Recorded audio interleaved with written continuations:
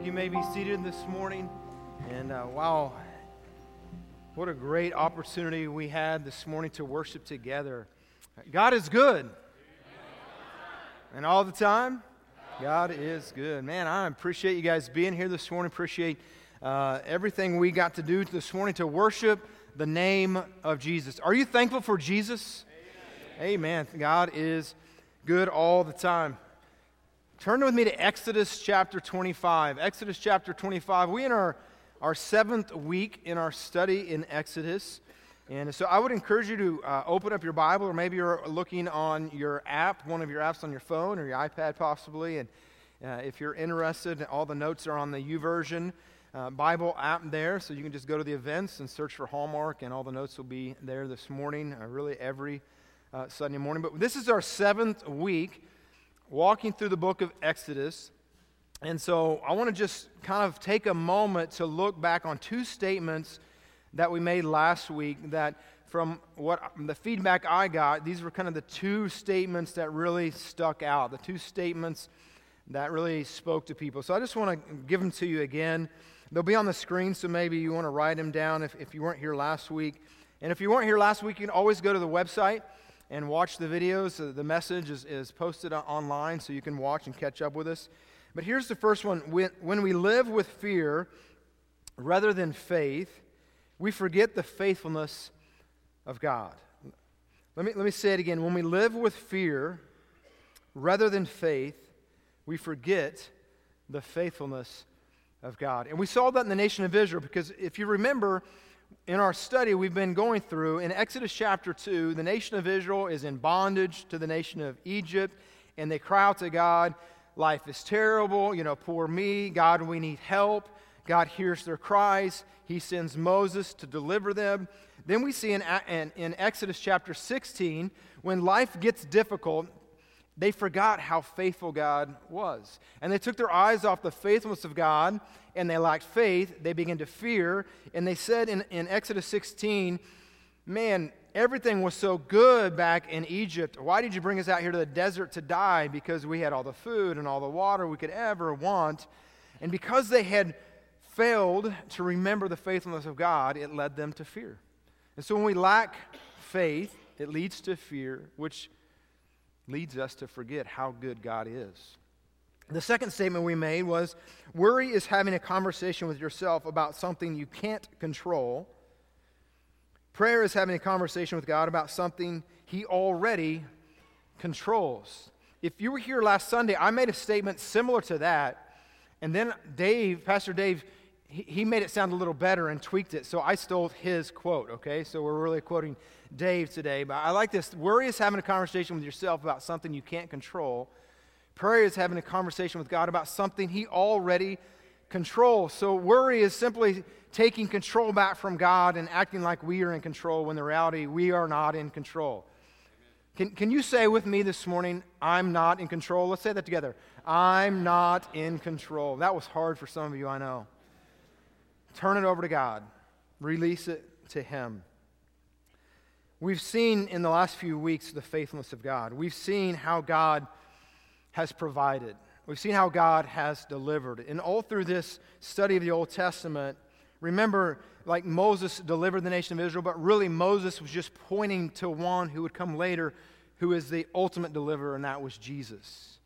The lamb, the Passover lamb, that the shed blood of the lamb that saved the families from the death of the firstborn son.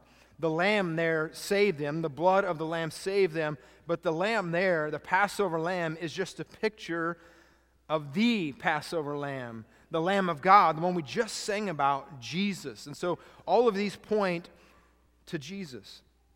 Now, about every 6 or 8 weeks, we try to have the staff come over to our house on Sunday evening just to kind of hang out and get to know, because mostly all the time, all our conversation revolves around church and what we're going to do and what's the next step. And so we just kind of have no agenda. We just hang out and eat. Sounds like a good Baptist meeting, right? And we just kind of hang out. But in case you don't know, I'm going to give you some advice. So maybe take a mental note, because I know you're probably not writing notes, but take a mental note. You should never, as a married man, invite a group of people over to your house without first, having a conversation with your wife. Can I get an amen, ladies? Right? Okay, men, some of you know. Some of you learn by experience. And some of you younger guys out here, I'm trying to teach you so you don't have that experience, okay? Now, I'll be honest, in my eyes, our house is never dirty. Honestly, my wife does a great job, and I don't like things laying around, so I usually pick up after myself. If you would have come over and looked when our daughter lived at home before she was at college, now that's a different story. Okay, you just shut the door and whatever. Most of the time, our house is pretty, in order, in my opinion. But if we're having guests over, does my opinion count? No. It hurt me deeply that you would say that. So this afternoon, I say we, but we know it's not we. We will be making sure that our house is in order. But if you walk into my house, you're going to learn a lot about me. And you're going to learn a lot about my family.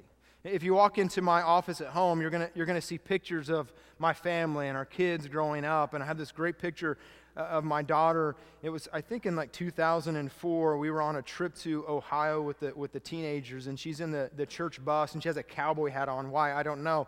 I guess because we're from Texas. But and then right below that is a picture of my son in third grade playing football. And then over here on this wall, you're going to see a great Cowboys emblem, okay? Dallas Cowboys emblem, all right? And then right below that, you're going to see a George Brett plaque. Anybody know who George Brett is? Okay, George Brett was my favorite baseball player growing up. Then you're going to see all these artifacts from Kenya, and then you're going to see pictures and pictures and pictures of my family, and most likely, you're going to see some Kansas basketball stuff, okay? We're not going to talk about that today, though. It was a rough night last night. Moving on. But as you walk through my house reflects who I am. Your house reflects who you are. Probably, if we were going to be real honest, my house more clearly reflects my wife, but for the sake of illustration, my house reflects who I am. Today we're in Exodus 25, we're going to look at the house of God, the tabernacle.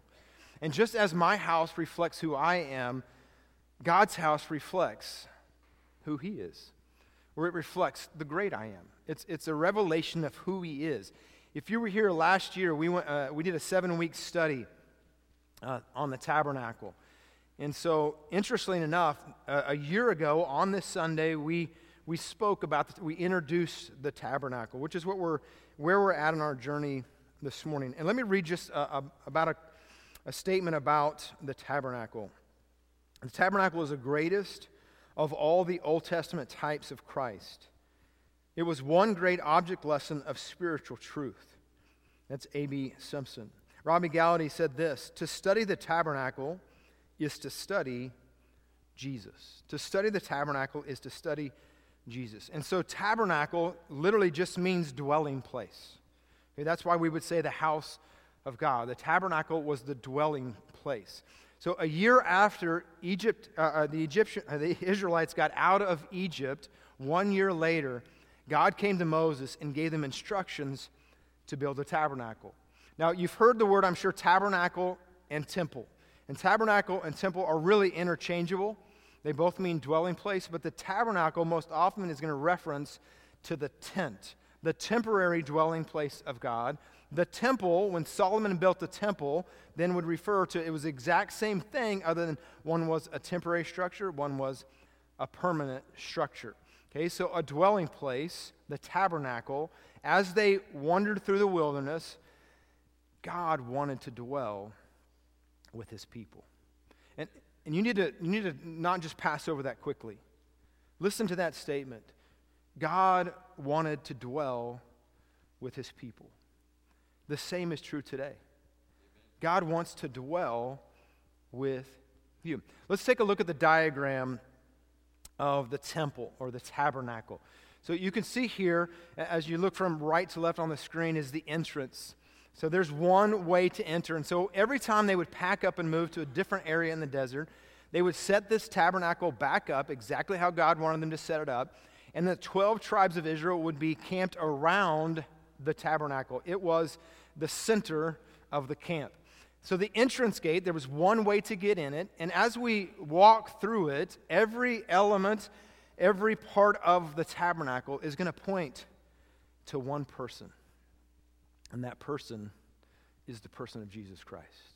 So there's the entrance gate, there's the altar of burnt offerings, the bronze laver, and if you'll notice up at the top of this diagram, there's this outer courtyard, a holy place, and a holy of holies. The outer courtyard was where normal people like you and I could go into. The holy place, there was a veil there, so that purple line there is a veil, and it separated the normals from the priest. And the priest could go into the holy place, and that's where the table of showbread. You think of Jesus. What did Jesus say? I'm the bread of life. This was pointing to Jesus, the menorah or the candlestick. Jesus said, I am the light of the world. Again, everything pointed to Jesus, the altar of incense, the prayers that would go up. On one day a year, on the Day of Atonement, one person from one tribe could enter into what you see there, the Holy of Holies, behind the second veil. That's where the Ark of Covenant was, and that's where the presence of God dwelt. God wanted to dwell among his people, but one person on one day of the year, the Day of Atonement, could go into the presence of God and be a mediator between God and man and God. But over the tabernacle was the cloud that represented God. A cloud by day, fire by night. When that cloud would leave, guess what the nation of Israel would do? Leave. They would follow the presence and the power of God. Right? So that's going to lay kind of the groundwork for what we're going to read this morning. So turn in Exodus chapter 25 if you're not there already, and we're going to read the first 9 verses. Then the Lord spoke to Moses, saying, Speak to the children of Israel, that they may bring me an offering from everyone who gives it willingly. With his heart you shall take my offering. And this is the offering which you shall take from them: gold, silver, bronze, blue, purple, and scarlet thread, the fine linen, and goat's hair, ram skin, dyed red badger skins, and acacia wood. I'm glad our offerings don't look like that today. But oil for the light, and spices for the anointing oil, for the sweet incense, onyx stones, and stones to be set in the ephod and in the breastplate. And here's the key verse that I want you to underline, if it's not already underlined in your Bible this morning, or highlight. And let them make me a sanctuary, that I may dwell among them. God wanted to dwell among his people. Goes on to say, according to all that I show you, that is the pattern of the tabernacle and the pattern of all the furnishings, just so you shall make it. In other words, God was saying, listen, I want you to build me a sanctuary, a place that I can dwell with you, and I'm going to give you the exact specifications on how to build it. We're not going to take the time today, but if you continue to read through Exodus, you're going to see specific details on how to build the tabernacle, and also every element in the tabernacle, and has very specific guidelines of how God would want it built. So I just want to point out 4 things this morning on your outline, 4 truths about the dwelling place or the tabernacle. Number 1 is this: the tabernacle is a visual dwelling for God. It was a visual dwelling for God. That's where we said the cloud would represent God, and the Holy of Holies would be the presence and the power of God. You see, God wanted to fellowship with mankind, and when God created mankind, all the way back in Genesis, in the beginning, God created the heavens and the earth. Then God created man and woman from the dust of the earth. He breathed his very life into them. He created them in his image, and he created them for fellowship. And when God created Adam and Eve, there was no sin. And God told them, here's what I want you to do. Oh, and by the way, there's one thing I don't want you to do. Don't eat of this particular tree. And Adam and Eve, if you know the story, decided after the serpent, Satan deceived them, they ate of the tree. And because they sinned, the fellowship was broken. And because of their sin, was passed to me. As Ben quoted earlier this morning, we have all sinned and we all fall short of the glory of God, that our separation from God is because of our sin. Just like it was for the nation of Israel. But you'll see it over and over in Scripture. Even though God's presence left because of their sin, God still had a plan. You realize when Adam and Eve messed up, God wasn't like, oh man, I don't know what I'm going to do now. It didn't surprise God. God always had a plan. We said this a few weeks ago, that sin always leads to death and destruction. And because of Adam and Eve's sin, now a sacrifice would have to be made to atone for their sin. And this tabernacle was a way for God to dwell with sinful people. Let's keep walking through. So number 2, the tabernacle is a lesson of authority. The tabernacle is a lesson of authority. Exodus chapter 25, we already read, verse 1 and 2. Then the Lord spoke to Moses, saying, speak to the children of Israel, that they may bring me an offering. From everyone who gives it willingly with his heart, you shall take an offering. Then again, verses 8 and 9, and let them make me a sanctuary, that I may dwell among them. According to all that I show you, that is the pattern of the tabernacle and the pattern of all the furnishings, just so you shall make it. And I read this commentary this week regarding, because you could probably get bogged down into the reading of all the instructions of everything you're supposed to build and thinking, why is this here in Scripture and why is all this detail here? And let me read a statement for you regarding that. To this end, God gave very specific instructions about the size of each component and the materials the Israelites were to use. These seemingly cumbersome rules were not intended to burden the people, but to show God's unquestionable authority and holiness. And listen, here's the key part of this statement. And he was going to emphasize that people could only come to God on God's terms, not their own. Listen to that.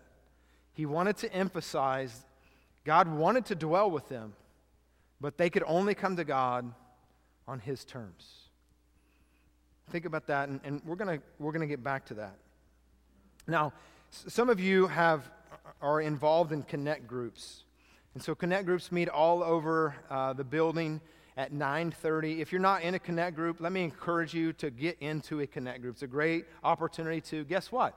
Connect. And also to dig deeper into the Scripture. Now, we're currently going through, I think we just moved into Leviticus, but we've been walking through Exodus. And in our reading this week, we have been reading, part of our reading plan, if you're not aware, is just right straight out of this Gospel Project Daily Discipleship Guide. In our Daily Discipleship Guide, actually this Wednesday, we read Exodus chapter number 39. So today we're in 25, and we're getting the instructions, the beginning instructions of the tabernacle. In chapter 39, which we read this week on Wednesday, Moses is inspecting the work if they did it like God asked them to do it. Again, talking about all the rules or the regulations or the specifications. And here's what your guide said. So I would encourage you, if you're not in a connect group, jump into a connect group next week. If you don't know which one to get into, send me an email or call me. I'll help coach you on which class you can go into. Also, in our connect groups, we sell, I'll say it that way, there's tables everywhere with these on there, and we're trusting that you're going to put $5 in there. But, if you don't have $5 and you want to get one, just grab one, okay? And these have our reading, but it follows exactly what we're doing in our connect groups. And this is what it said this week. He wanted to make sure that they had done exactly as God had commanded. Not a single corner could be cut. God was worth their full obedience, and that is what they needed to offer him before a single offering could be given in this new structure. In a similar way, our faithful obedience reflects our love for and value of God. We too are called to give God our best of our time, our energy, and our resources, and to do so with joy. Nothing less will do. This is an act of our worship. This is a sacrifice of praise. And so, why did God build and have all these specific instructions? So that they would know, hey, you're going to come to me on my terms. There's one way to get to God. All right, let's continue on. Number 3. The tabernacle is a picture of God's redemptive plan. The tabernacle is a picture of God's redemptive plan. Again, God was not surprised.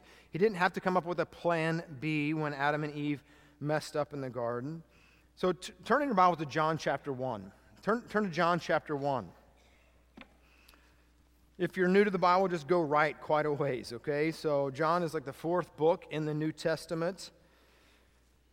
Just keep going and going. You're going to go Matthew, Mark, Luke, and then you'll get to the Gospel of John, okay? The scripture will be on the screen for us as well. So John chapter 1, verse 1. In the beginning was the Word, and the Word was with God, and the Word was God. He was in the beginning with God. All things were made through him, and without him nothing was made that was made. Okay, so as we think about this verse, this word, okay, capitalized word, could also be interchanged with the word truth. In the beginning was the truth, and the truth was with God, and the truth was God. But it also, because it's capitalized, makes me think that maybe it's talking about a person. Because look at verse number 1. It's the beginning was the Word, and the Word was with God, and the Word was God, but there's a transition that takes place in verse 2. Instead of saying Word or truth, it says He. So He is the Word and the truth. It just changed here. So are you tracking with me? It was the Word, and the Word was with God, and the Word was God, and He was in the beginning with God. All things were made through him. Without him, nothing was made that was made. So maybe we should dig into the scripture a little bit to see who is the Word, or who is the truth? Who is this person who is the Creator, who was with God, who is God, there's nothing that was made without him? Who is this person? Well, let's skip down to verse number 14 and it'll tell us. Verse number 14, John chapter 1, verse 14. And the Word, again the same Word, became flesh and dwelt among us. And it's speaking of who is the Word, who is the truth, who is this person, the Creator, who is God. It's the beautiful name we sing about. It's the powerful name we sing about. It's the name of, say it together, Jesus. Jesus. And it goes on the rest of the verse, and we beheld his glory, the glory of the only begotten of the Father, full of grace, and there's that word, truth. So let's go back to verse 3, and verses 1 and 2, and let's exchange the word for Jesus. Okay? Let's read it differently, okay? Let's read 1 through 3. In the beginning was Jesus, and Jesus was with God, and Jesus was God. Jesus was in the beginning with God. All things were made through who? Jesus. And without him nothing was made that was made. Do you understand why we sing this morning the powerful name of Jesus? You read in Acts, there is no other name by which we must be saved. It's the name of Jesus. Let's look back at the tabernacle again. Again, we're unfolding the redemptive plan of the Lord. He wasn't surprised that Adam and Eve sinned. He told them if you sin, you deserve death. There's going to be separation from God and man, but God is always going to redeem his people. God is always going to make a way. And so the very first thing that points to Jesus in the tabernacle is the gate. There was one way to get to God, and it was through the gate. Maybe think of a few verses. Let me read them for you. John chapter 14, verse 6. Jesus said to him, I am the way, the truth, and the life. No one comes to the Father except through me. What is the way to get to God? Jesus. The only way. The only way to get to God is through Jesus. Jesus also said this in John chapter 10, verses 7 through 9. Then Jesus said to them again, most assuredly I say to you, I am the door of the sheep. All who ever come before me, thieves and robbers, but the sheep did not hear them. I am the door. If anyone enters by me, he will be saved and will go in, out, and find pasture. To meet God, to talk with God, to worship God. Listen, you no longer have to go to a tabernacle or a tent. How do I get to God? Through Jesus. And that's why in Romans, Paul said that if you confess with your mouth and you believe in your heart that God hath raised Jesus from the dead, you shall be saved. So the Old Testament tabernacle points on a way to get to God, and there was a sacrifice that had to be made, and you had to come through the gate, and there was standards in order to get to God. And the standard is still the same today. I get to God through the work of Jesus Christ. Amen. He paid my debt. The death that I deserve, He died in my place. The sacrifice that needed to be made to atone for my sins, He became the sacrifice. The lamb we talked about at Passover, who had to be sacrificed, the blood had to be shed, and it had to be on the post, that saved the nation of Israel, it was just pointing to Jesus. And that's why John the Baptist, when he saw Jesus come walking, what did he say? Behold, the Lamb of God who takes away the sins of the world. So the great news for you this morning is very simple, that God wants to dwell with you. That verse we read in John chapter 1, verse 14, the Word became flesh and dwelt among us. Guess what that word dwelt could be translated as? Tabernacle. Jesus became flesh so that He could tabernacle with us, so that He could dwell with us. Here's the great news, though.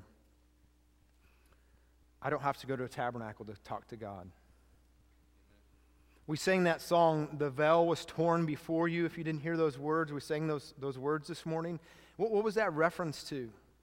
That was when Jesus was hanging on the cross.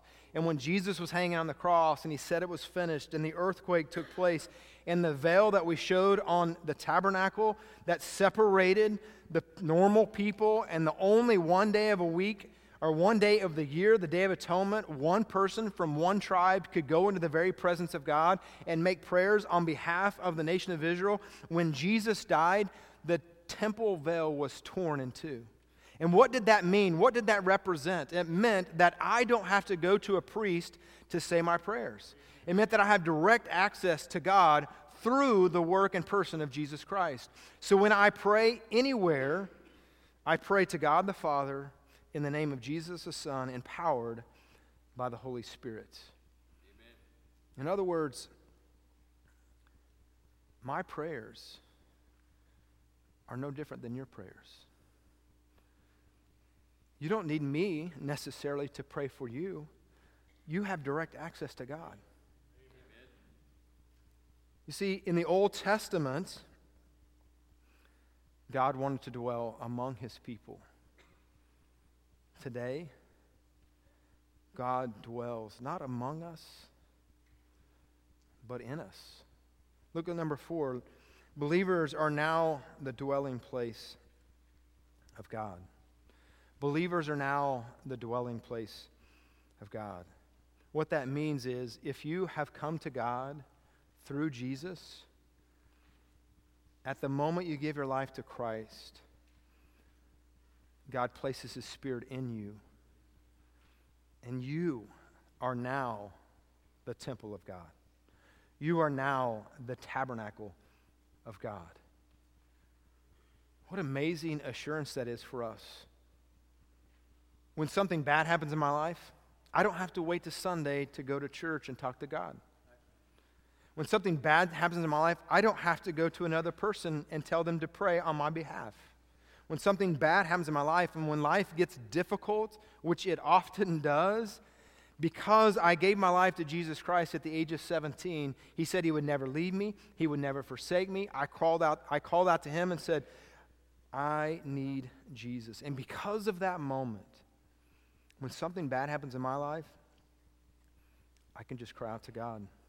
Hallelujah. Because my body is His temple. Paul said this in 1 Corinthians chapter 3, verse 16 and 17. Do you not know that you're a temple of God and the Spirit of God dwells in you? If anyone defiles the temple of God, God will destroy him, for the temple of God is holy, which temple you are. At the moment I gave my life to Christ, He put His Spirit in me, and now my body is the temple of God. And it's really why I should take care of God's temple. You don't hear this a lot in the Baptist churches because we like to eat way too much. We talk about all the other sins that, mess up your body. We don't talk about eating so much. And I'm going to move past it really quick, too.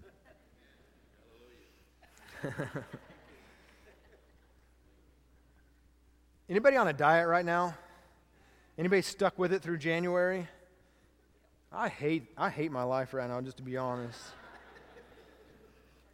I'm trying to train for this hike that's coming up in August through Manna, and I'll tell you about it at some point. But so I got to lose weight, and I would like to make it a spiritual thing that I want to take care of the body. But really, it should be, but it's not for me. And last night, my wife and I went out to eat with some other couples, and we made this decision because I need to lose weight that we're going to split a meal.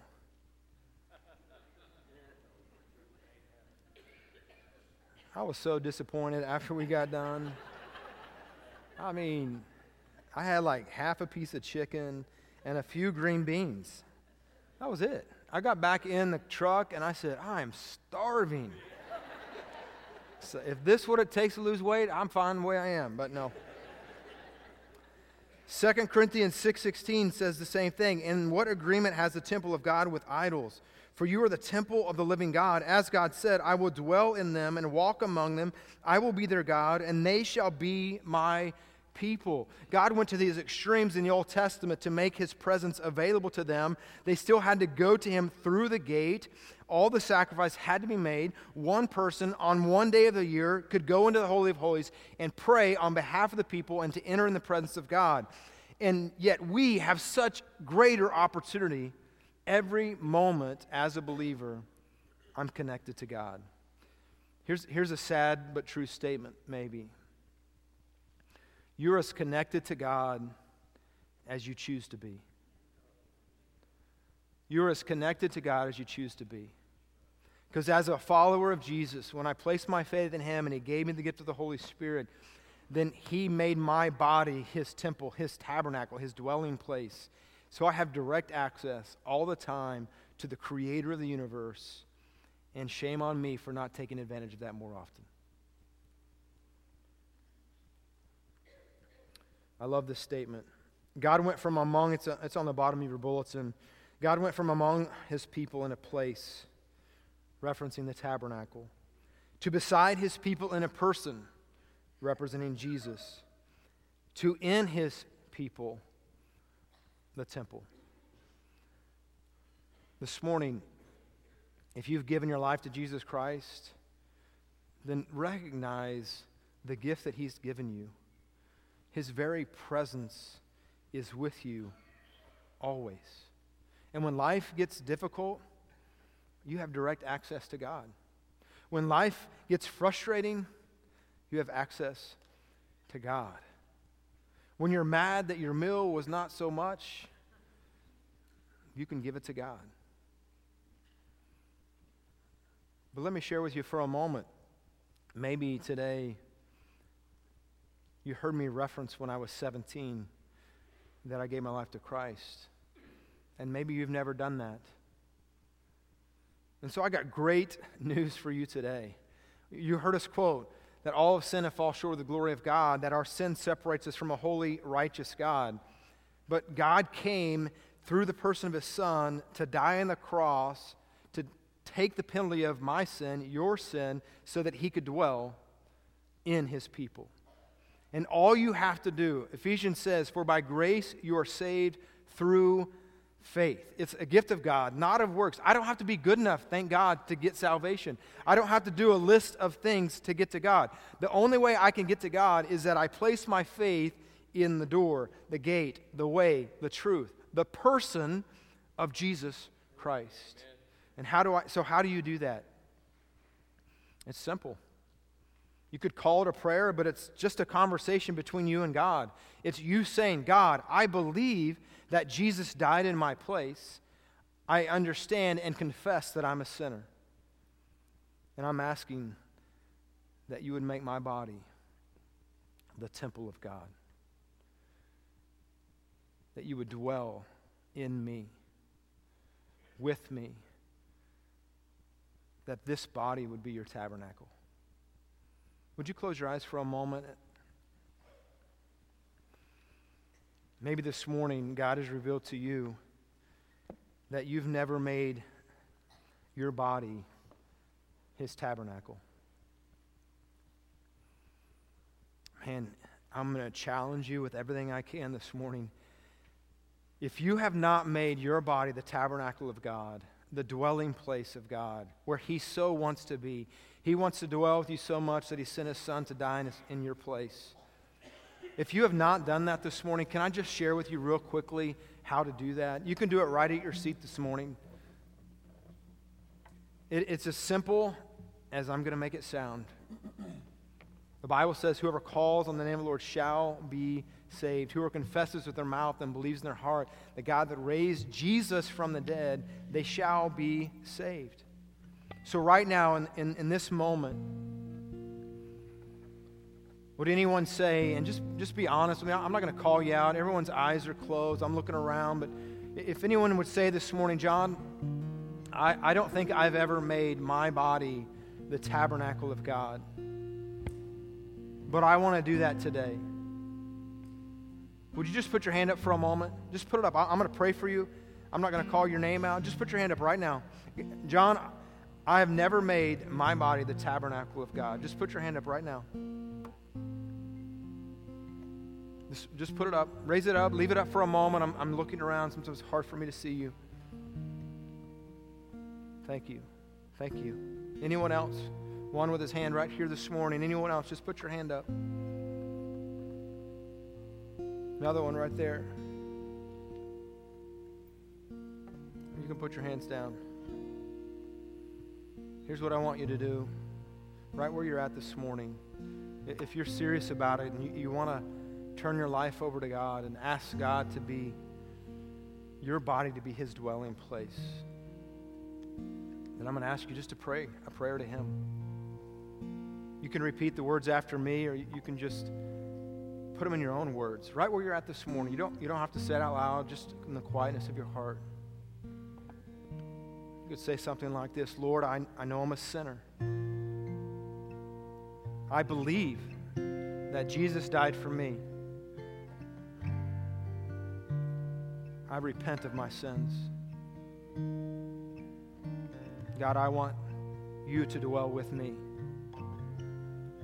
I want you to save me. I want you to forgive me. And I want to live for you. If you prayed that prayer this morning, I'm going to ask you again, maybe you didn't raise your hand earlier, maybe you did. But if you prayed that prayer this morning, would you just put your hand up for a moment? Just acknowledge, I prayed that prayer this morning. Just put it up right where you're at. Thank you. There's one. There's two. There's three. Anyone else? Just put your hand up. Two there. Another one. Anyone else?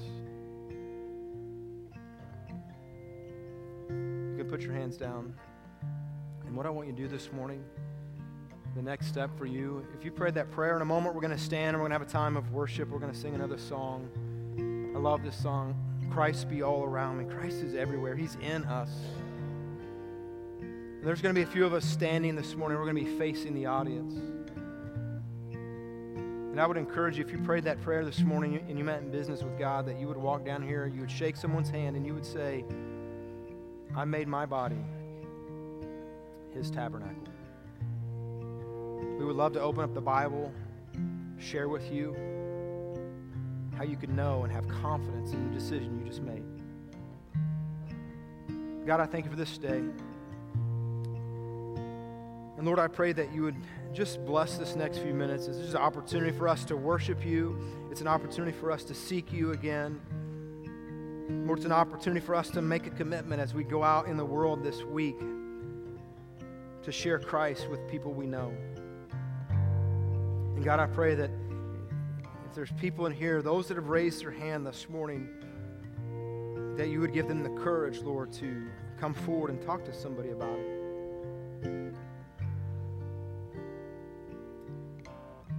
Before we stand, keep your eyes closed for another moment. I just want to ask one more question. Would anybody in here say this morning, John,